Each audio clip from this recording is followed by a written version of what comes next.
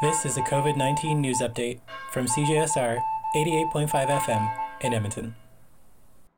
In this week's campus update, we discuss the university's protocols for in-person exams this winter, whereby all students will need to be wearing a mask and provide their Campus Ready Pass.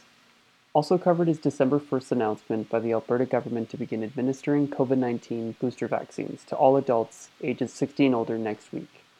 These third doses will be available starting Monday, December 6th.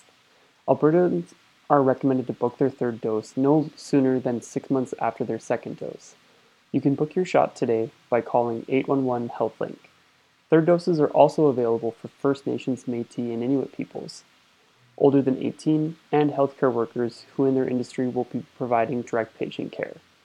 Doses for younger age groups are to be released soon, and we will update you on those when those dates arrive.